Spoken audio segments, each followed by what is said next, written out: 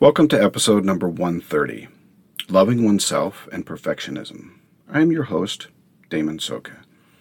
I admit it, I regularly have negative feelings and perceptions running around in my head.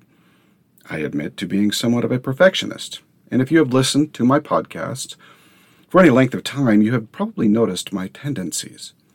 I'm not sure exactly why individuals with mental illness have issues with perfectionism and the negative nature that comes with it and our illness. Maybe we are so aware of our weakness and illness with mental and emotional processes that we compensate. Maybe it's just part of having mental illness and living the gospel where perfection is our behind-the-scenes mantra. Maybe it's just part of mortality and the natural man. I'm not entirely sure where it comes from, but I can tell you that it creates issues. In the gospel, we are focused on repentance and improvement and becoming like our Father and Savior. And because of our illness, we tend to twist the process of repentance into a review of everything that is wrong and flawed in our lives. In so doing, we at times see our weaknesses, flaws, and even our emotional difficulties as who we are rather than as a part of the mortal learning process and a part of our illness. We can see ourselves as being lazy, unworthy, weak, troubled, unloved, a bad seed, a black sheep, and even hopelessly headed towards a telestial sphere of existence.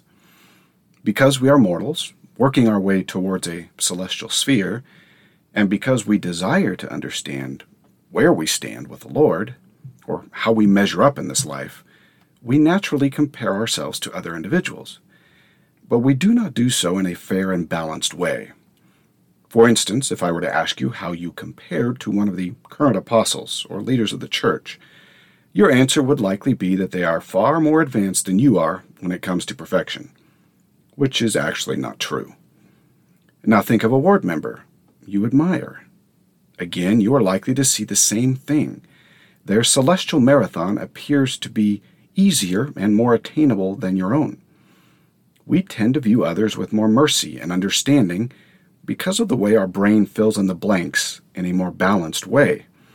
Even seeing their mistakes is understandable while punishing ourselves for lesser transgressions, and seeing our lives as far different, far more complex, and less celestial. We see our celestial marathon as more difficult, more complex, less attainable than for others.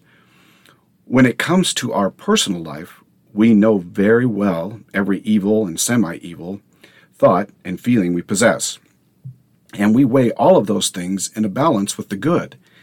However, because of our illness and because of this perfectionism that surrounds us on the gospel, we tend to weigh our faults with much greater heaviness than we do our successes.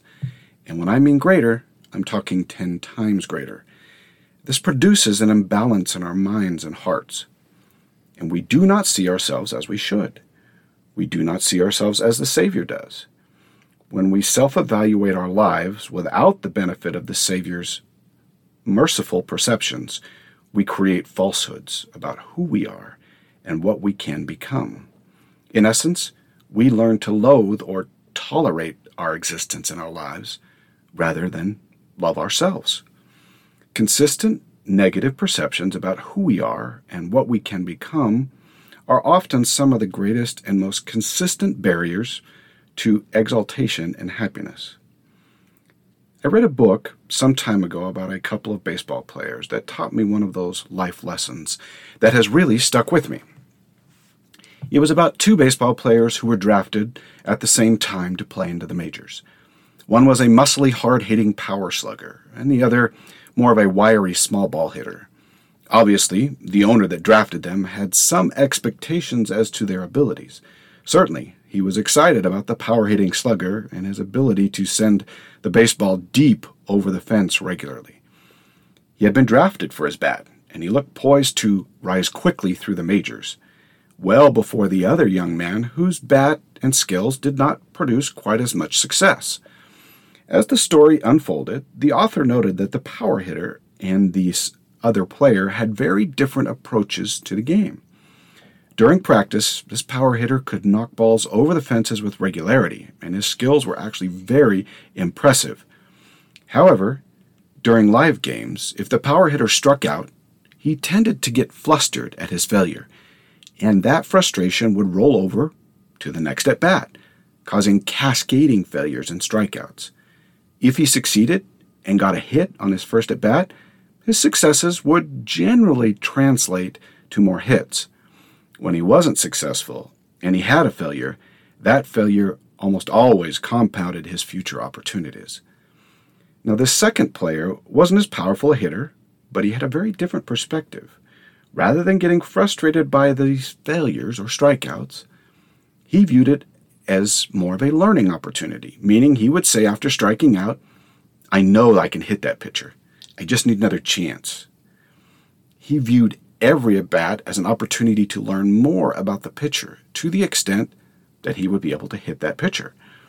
So rather than being a hindrance to his future, his strikeout became an opportunity to learn and to adjust.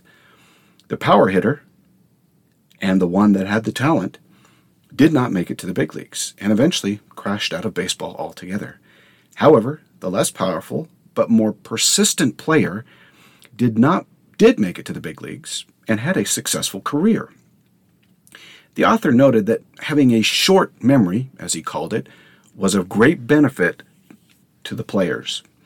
Certainly the power hitter had more ability, but his long memory doomed his ability to process and to learn. What is a short memory? It is the ability to view failure from a learning perspective and to see failure as experience leading to success.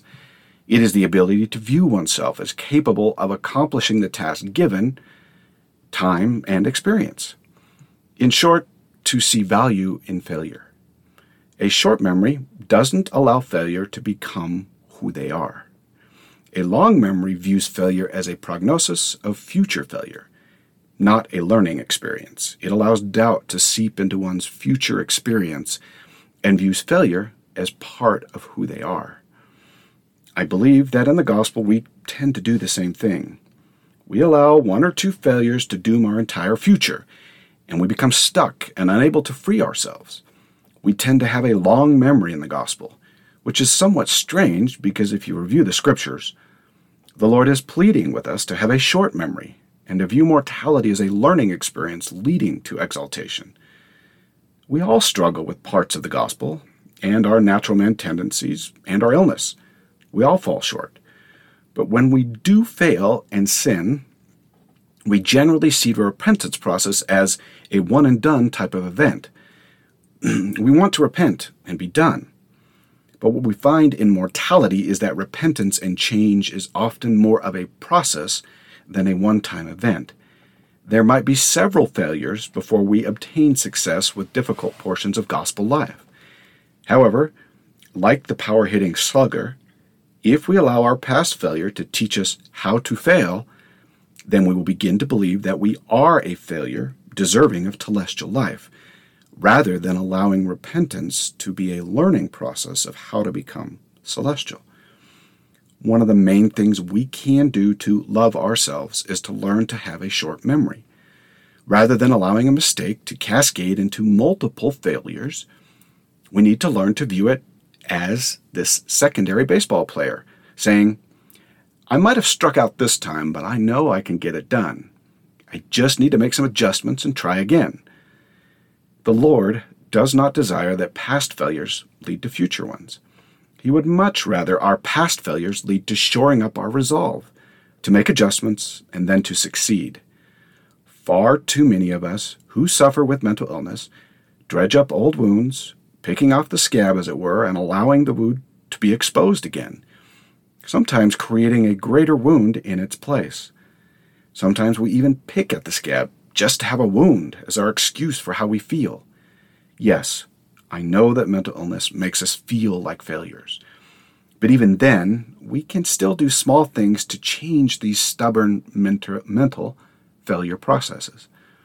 Because mental illness draws into this long memory process and adds to our failure rate, loving oneself and having a short memory is no easy task. You are not going to change the mental illness issues overnight, and most certainly you are not going to suddenly change from picking at wounds to covering them up. But there are small things we can do to move towards a shorter memory. The first thing we really need to do is to begin to view sin, error, mistakes, embarrassments, and stumbles as learning opportunities rather than open wounds for all to see. For many, this will be a significant task, probably for all of us.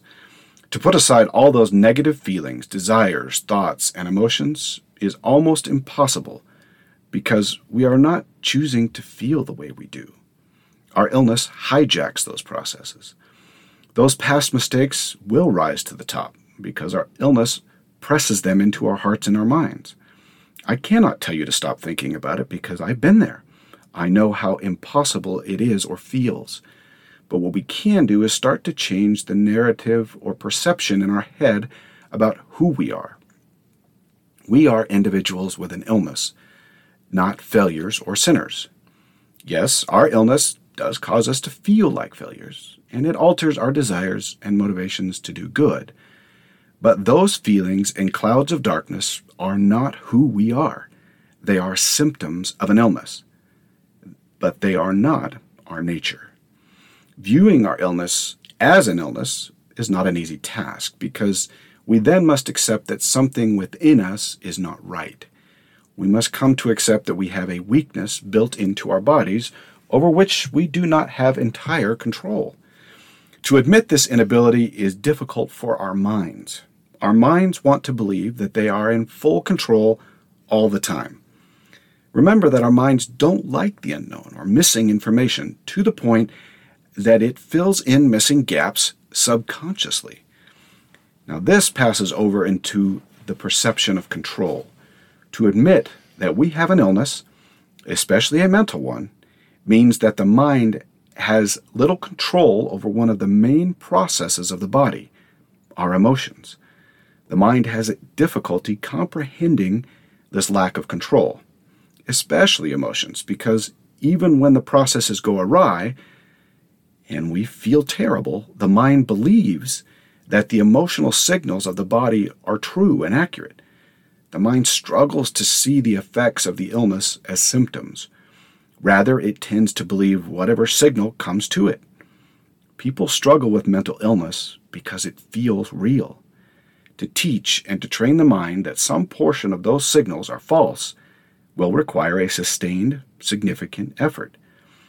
Even with the effort, the mind struggles as to classify what is real and what is not, because normally it accepts everything as real. So we cannot simply understand that we have an illness.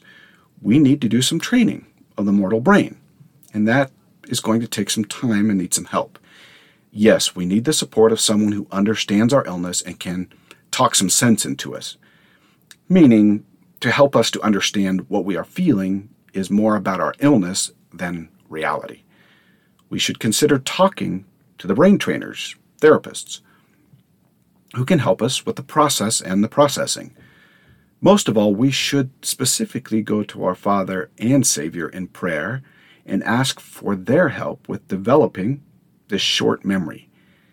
He is the one who can best help us sort our feelings and understand how best to train our brain. For me, this has been a more difficult process than I even thought it would be when I started.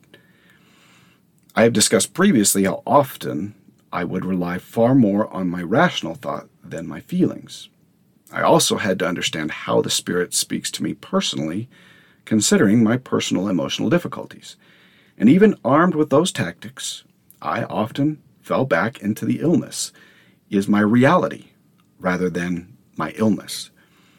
What I can say is that you are likely to feel better just starting this process. The brain really doesn't like the disconnect between what you are experiencing from the environment and how you feel. Meaning, if you truly viewed your life and how things are going, even if a few things aren't going so well, your personal life that is generally going well doesn't match your distressed feelings. Sure, your brain's going to do what it can to align those feelings with reality, but often our external world is going just fine, when we feel as though it is falling apart. The brain understands some of this disconnect and can see it. And when we accept the disconnect and provide an answer to the brain, we often feel better. After this initial acceptance of the illness, however, for some reason our brain tends to revert back to where it was, and we need to reinforce this acceptance. I often wonder if this initial acceptance, followed by returning back to where it started, is really just part of that habit-forming part of the brain that gets stuck. No matter the reason, telling our brain once or twice doesn't cause it to make any serious changes. We will need to reinforce the idea again and again, and that is one of the places the Savior can help us the most. While we might have difficulty changing brain habits and patterns, the Savior can ease that level of difficulty. As we do this, we will begin to better understand our bodies, minds, and emotions, and that allows us to love ourselves and increases our ability to have greater self-mercy. Certainly this process doesn't happen all at once, but over time we can begin to learn to love who we are, accepting our illness and ourselves. This also allows us to begin to build a short memory for problems and issues, and yes, even sins that we encounter during our episodes. We can begin to see how quick the Lord is to forgive and how much He desires that we move on from sin that has paralyzed our life. We can begin to see His love for us, and that will increase the love we have for ourselves. When we can learn to love ourselves, and even laugh a little at our troubles and issues, life will truly be more beautiful to our eyes, even if our illness still at times pierces us to the soul. May the Lord bless you to see yourself as worthy of love, and may He help you to have a short memory. Until next week, do your part so that the Lord can do His.